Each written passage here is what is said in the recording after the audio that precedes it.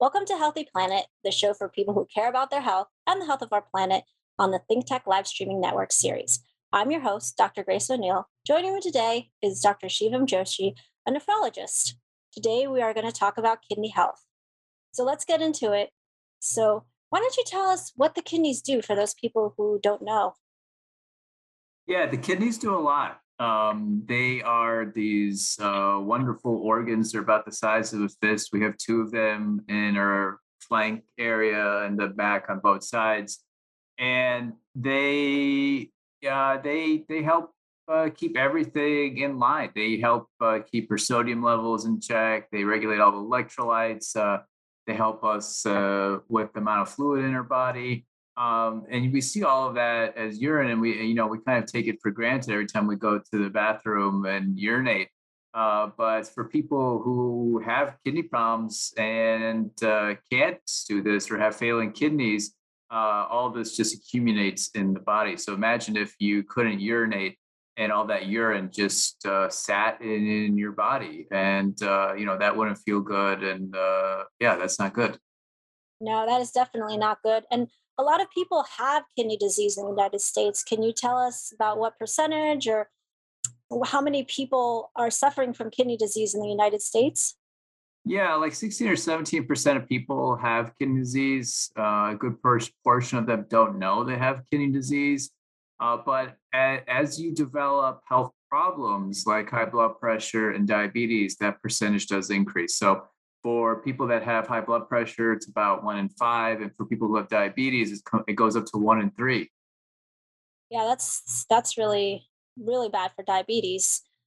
Is sometimes I've seen actually in because I work somewhere where I see a lot of younger patients, and they have an elevation in their creatinine. And is it ever okay to have an elevation in creatinine? Suppose you have one of my one of the residents said that he was told by his physician that because he had, a high body mass, a high muscle mass, and because he was on a keto diet, it was okay for his creatinine to be elevated. Is it ever okay? I guess, you couldn't explain what a creatinine is. It's something that we kind of use to measure kidney function, but is it ever okay for that to be high? Yeah, exactly. So creatinine is this blood test. It's a compound in the blood. We measure it. As that number goes higher, that actually translates into a lower percent kidney function, which often shows up as GFR or estimated GFR, which stands for glomerular filtration rate. And that roughly correlates to percent kidney function. And going back to your question, some people do have a high creatinine because they do have a lot of muscle. Muscle mass, the amount of muscle you have in your body does affect that number.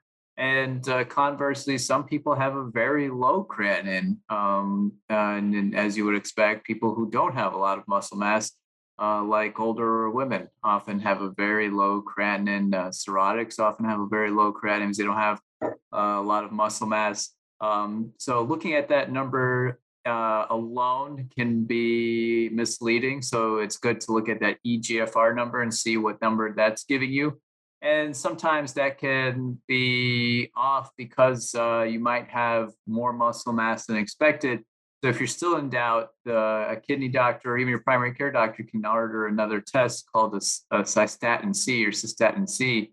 And that test can also tell you what your GFR is, and then that might be able to give a better representation of your kidney function. How about supplements? Do supplements affect the creatinine? I mean, if some of these younger patients are taking a lot of supplements like creatine, is that something that would affect your creatinine? Yeah, absolutely. Taking a ton of creatine will definitely get metabolized into creatinine, and that could affect kidney function. I've seen that before. Eating a lot of meat can do that because that's muscle. It's not your own muscle. It's another being's muscle, and you ingest that, and then you can develop. You can increase your creatinine that way. So if in doubt, you can. Repeat the test without having eaten, a T-bone steak or something like that, and without having all that creatine powder right before the blood test, and you may get a different result. Or, like I said, you can do a cystatin C, or you can even do a 24-hour urine collection to really be accurate. So do you recommend that people stay away from those supplements if they are increasing the creatinine? Can that do long-term damage to your kidney if you are on those supplements? The creatine supplement, I don't think will do long-term damage. I think it just messes up how we assess for things. It just makes it harder for us to test. So if you're in that situation, and if you're going in for tests, and maybe you've had kidney problems in the past, or you have a little bit of kidney disease, probably not a good idea to take that supplement right before you be tested, because then your doctor will be confused and you may get more or less treatment depending on the result.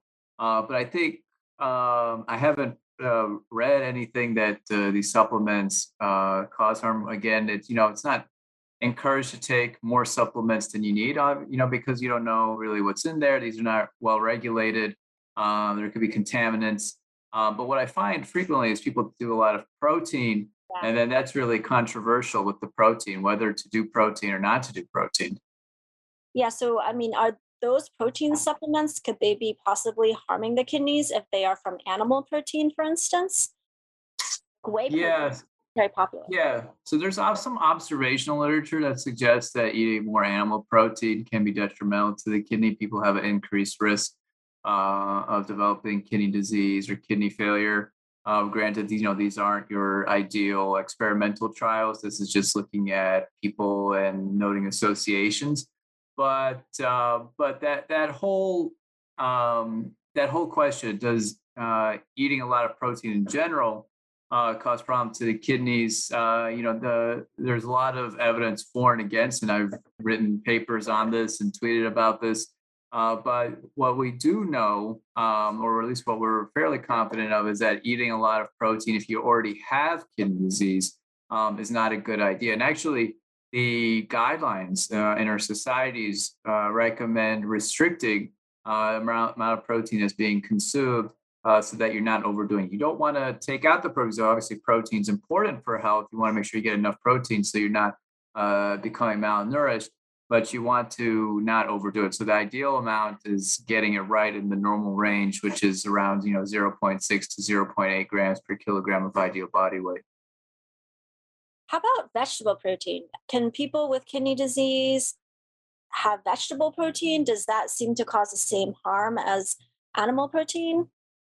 Vegetable protein is thought to actually be a little bit easier on the kidneys. There's a couple of studies to suggest this, that vegetable protein may be helpful for the kidneys, and it may cause less of a burden to the kidneys, and they may have some added benefits for the kidney. And people previously used to avoid vegetable proteins because of this concern with the potassium and phosphorus. But what we're learning now, after having a few more decades of research, we're realizing that actually this may not really be as big an issue as we previously thought. We think actually these foods may not cause problems with phosphorus or potassium, and actually may be really healthy and helpful for patients to eat. So how much, if you already have a little bit of kidney disease, how would you gauge how much of that, you know, plants and plant foods can you have if you're already kind of afraid that you might have too much phosphorus or potassium in your diet? How would you gauge that? Yeah, so if you already have kidney disease, it can be a little tricky because there's a few things that you have to monitor. But for all patients with kidney disease, I recommend seeing a dietitian who's skilled, or specifically a renal dietitian, or a dietitian that manages kidney disease, to help guide you in the situation. Um, but what I tell my patients is I tell them to eat a healthy plant-based diet, to incorporate a lot of healthy fruits and vegetables, cut out the processed fast food, fried food, added sugars, sodas, things like that. Because those healthy foods, fruits, vegetables, whole grains, legumes, nuts, and seeds, really are some of the healthiest foods on the planet. And people who have health problems need to be eating those foods so they don't develop more health problems.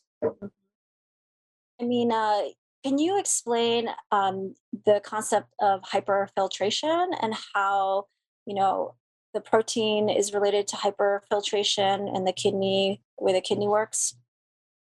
Yeah. So people think that there might be a, uh, a benefit to this. Like there's a reason why this hyperfiltration process happens. So hyperfiltration means you have more blood being filtered by the kidney. It's kind of it's a sounds it is what it sounds like.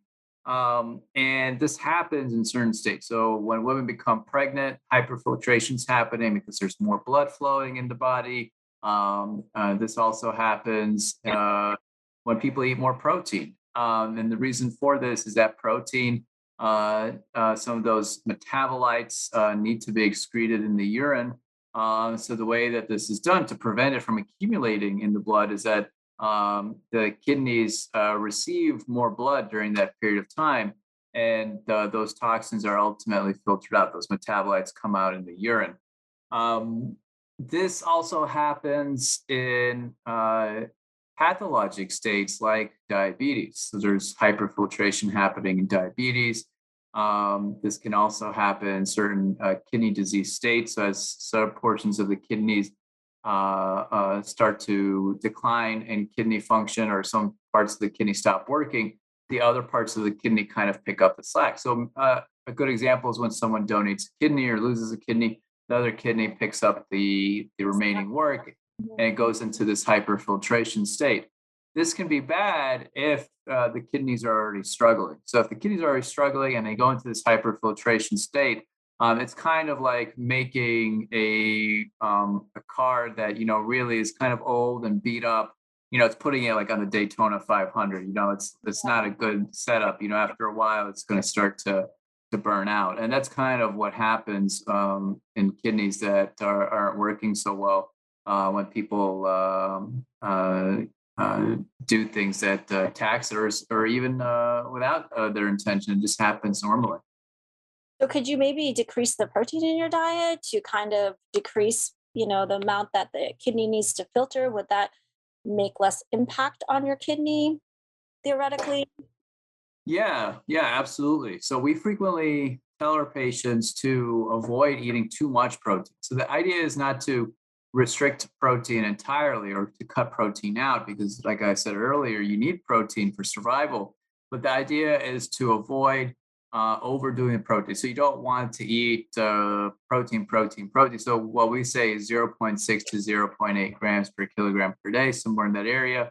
You don't want to be eating 2 grams of protein per day. That's 2 grams per kilogram, I should say. That's just too much protein, and that could put your kidney into trouble. That all that protein causes hyperfiltration, and Yeah. the idea is, and some of the medications we give to treat people who have kidney disease is actually to undo the hyperfiltration. Uh, so, what would you say? Have you ever seen somebody go on a plant based diet or any kind of diet and be able to reverse or kind of slow down at least their kidney disease? Yeah, definitely. I have seen people go on plant-based diets. There are definitely stories. I mean, you could even Google it. Some people have had a remarkable response with plant-based diets. Other folks have gone on plant-based diets and have slowed down the progression of the kidney disease. Other folks have had improvements in their diabetes or high blood pressure that has was contributing to the kidney disease, and they've been able to improve these other health problems that were affecting the kidneys. Other folks have had improvements in some of the complications of kidney disease, and thereby have been able to take less medications, like less sodium bicarbonate to neutralize the acid in the diet, less phosphate binders. So I've seen Yeah, a lot of results with this. that's great. I mean, what if you already have kidney failure and you're on dialysis? Is it worth it for these people to go on a plant-based diet, would you say? Like, suppose you're already getting peritoneal dialysis or, hemodialysis. Yeah, I think it's still worth it for a lot of reasons. Mhm. Yeah. we recently wrote a paper on this and the potential benefits of folks eating a plant-based diet while on dialysis. And there's the fiber aspect. A lot of people on dialysis have constipation. More than 50% of people. So the fiber can help with that. The fiber can help control the potassium levels. It can help reduce blood pressure. It can help reduce phosphate and acid levels. And then the other thing is, if you're on dialysis, the healthier you are while on dialysis, the better it is because if you ultimately apply for a kidney transplant or on the waiting list, in theory, everyone that's on dialysis should be evaluated for kidney transplant. So potentially, all these people, the healthier you are, the better it could ultimately be for when you go on get a transplant. Yeah, that's a good point. And I mean, also just being on a plant-based diet decreases your risk of so many other diseases, diabetes, heart disease, of course. So that's definitely a good point. Now, I'm going to shift gears and start asking you about kidney stones, because a lot of people, they don't necessarily have kidney failure, but they suffer from kidney stones. So the most common kind of stone is a calcium stone, calcium oxalate stones. And what can people do to kind of decrease their recurrence of having a stone if they've already had one, or if they don't want to ever get stones, I guess? What can they do with their diet? Yeah, so kidney stones are pretty common.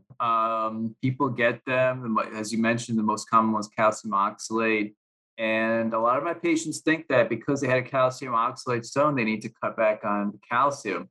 And for most people, that's actually not true. And there's been studies on this, and we've talked about this in a couple of presentations, and we're working on a paper at the moment on it. But at any rate, the main things to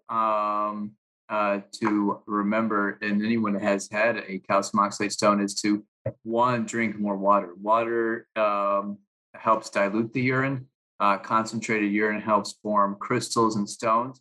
So drinking more water turns those potential crystals and precursors to stone formation into more soluble compounds that prevents their aggregation. So water is important. I counsel patients to get at least 2 liters. So in order to get 2 liters, you should be drinking 2.5, maybe even 3 liters of water per day. And it's helpful to carry a little reusable water container with you. You can fill up at work, at home, on the go, and you can keep track how many times have you filled it up throughout the day, and that kind of helps you to the goal. So that's number one. Number two is to cut back on salt. Salt, the more salt you eat, the more salt you ultimately you pee out in your urine. And for reasons that we don't fully understand, for every time you pee out salt, you're actually peeing out calcium, and you don't want calcium in your urine because calcium is a important element ultimately used to form calcium-based stones. So you don't want calcium in your urine, and the way to do that is to reduce the amount of sodium that you're taking in your diet. And a lot of people don't know that. The third thing is animal protein. Animal protein acidifies the urine and promotes stone formation, specifically calcium oxalate stone formation. So it's been recommended time and time again to actually avoid all animal protein. This includes red meat, chicken, fish, seafood, pork, eggs. All these proteins that come from animal-based sources acidify the urine, help promote stone formation. So I tell patients all the time to reduce their animal protein intake, actually get plant protein intake, which actually alkalinizes the urine. We think of alkaline water, but actually plant foods are alkaline foods. They're even better than alkaline water. And then eating a lot of fruits and vegetables can help neutralize some of the stones that are being formed. It can help prevent stones. Those are the big things. Mhm. And for this is just not necessarily for kidney stone patients, but how much fluid would you recommend somebody get per day? Because I know there's some crazy diets now that they're recommending. People have like a lot of water, which probably is not harmful. I'm supposing if your body can filter that water and everything. But How much do you recommend? Like, like, is it two? Is it how much you weigh? In ounces that you get, or what is your recommendation for people just Yeah. maintain their kidney health? Yeah, so you definitely want to drink to thirst unless you have chronic heart, liver, kidney issues. Mhm. The adage is, to have 8 glasses of water a day. I think that was later not found to really be evidence based, but the idea is to drink to thirst. Make sure your urine is not getting too concentrated because that could lead to forming a stone. So you want your urine to be on, light yellow, kind of like a light lemonade to on the clearer side, unless you have a pre-existing health problem or unless your doctor has told you otherwise. But most people should drink specifically water and not something else. That's actually probably an equally important point is what people are drinking. And then when you do drink water, try to avoid getting too thirsty. Yeah. And just skipping back to the topic again of the stones, I did have a patient that had been on a plant based diet for a long time and, was very healthy otherwise, but he kept getting the calcium oxalate stones because, a lot of the leafy green vegetables have them. So, is there anything you would recommend for those patients that are already on a plant based diet? They're eating pretty healthy and they just don't know what else they can do. I mean, I know there's a vegetable like orac that's supposed to be quite nice. You can grow in your garden, but not everybody has the resources, right? So I don't know if you have any extra recommendations for those kind of people. Yeah, so some high oxalate containing foods can cause problems in some people. There's this oxalate issue is a big topic and probably bigger, more complex than we have time for. But if so first if it's always important to know that you are someone that is being affected by this. So the only way to know this is to do a 24-hour urine collection to know how much oxalate truly is in your urine. And if you are one of those few people that have a lot of oxalate in your urine, you definitely want to see a kidney doctor. There are some ways to reduce the oxalate. I have done this with some of my own patients. Some great ways to do this are to cut back on eating high oxalate containing plant foods. So this includes some nuts and seeds, chocolate, rhubarb, star fruit, cashews, these types of things you kind of want to avoid. They're really high. There's lists of oxalate, yeah, high oxalate foods. And then you can also try to eat calcium containing foods at the same time, or some people even need a calcium supplement. Antibiotic exposure, believe it or not, can increase oxalate absorption. So there's a bunch of things that go into it. But if you fall into this category, definitely see a kidney doctor. Yeah. I mean, another thing, this is another question. If somebody has kidney disease and they're trying the plant based diet and they're losing a lot of weight, is there something you could recommend for those people?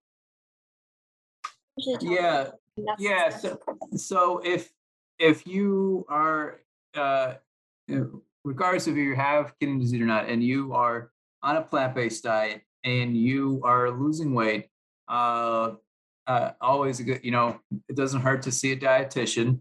But if you're unable to, don't have access, some ways to increase your calories is eating more food. That's fairly intuitive.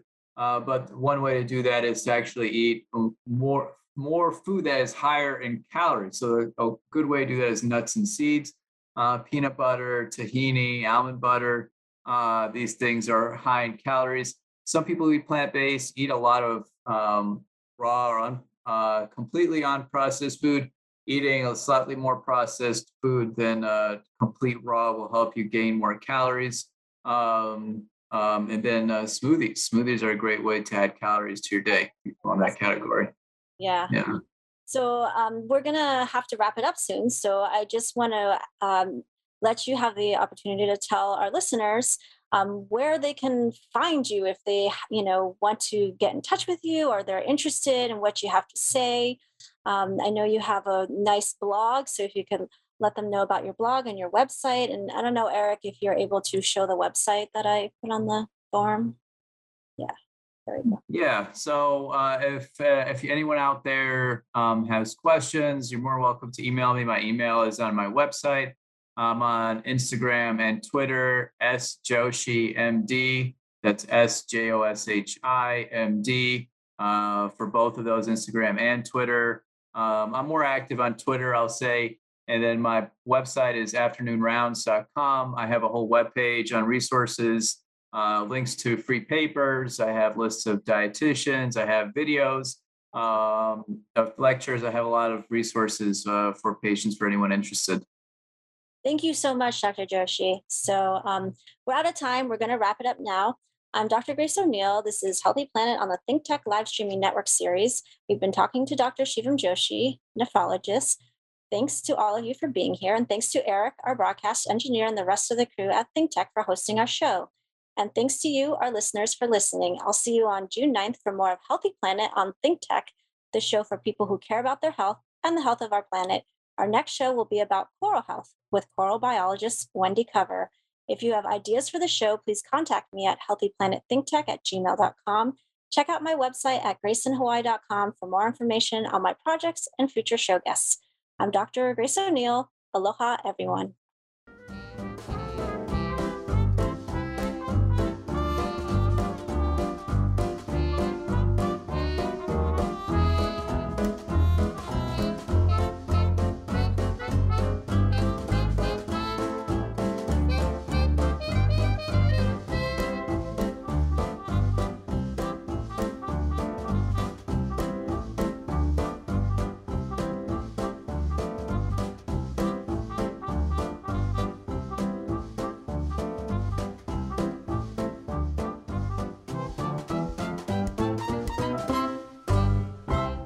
Thank you so much for watching ThinkTech Hawaii. If you like what we do, please like us and click the subscribe button on YouTube and the follow button on Vimeo.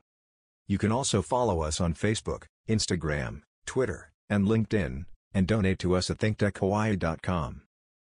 Mahalo.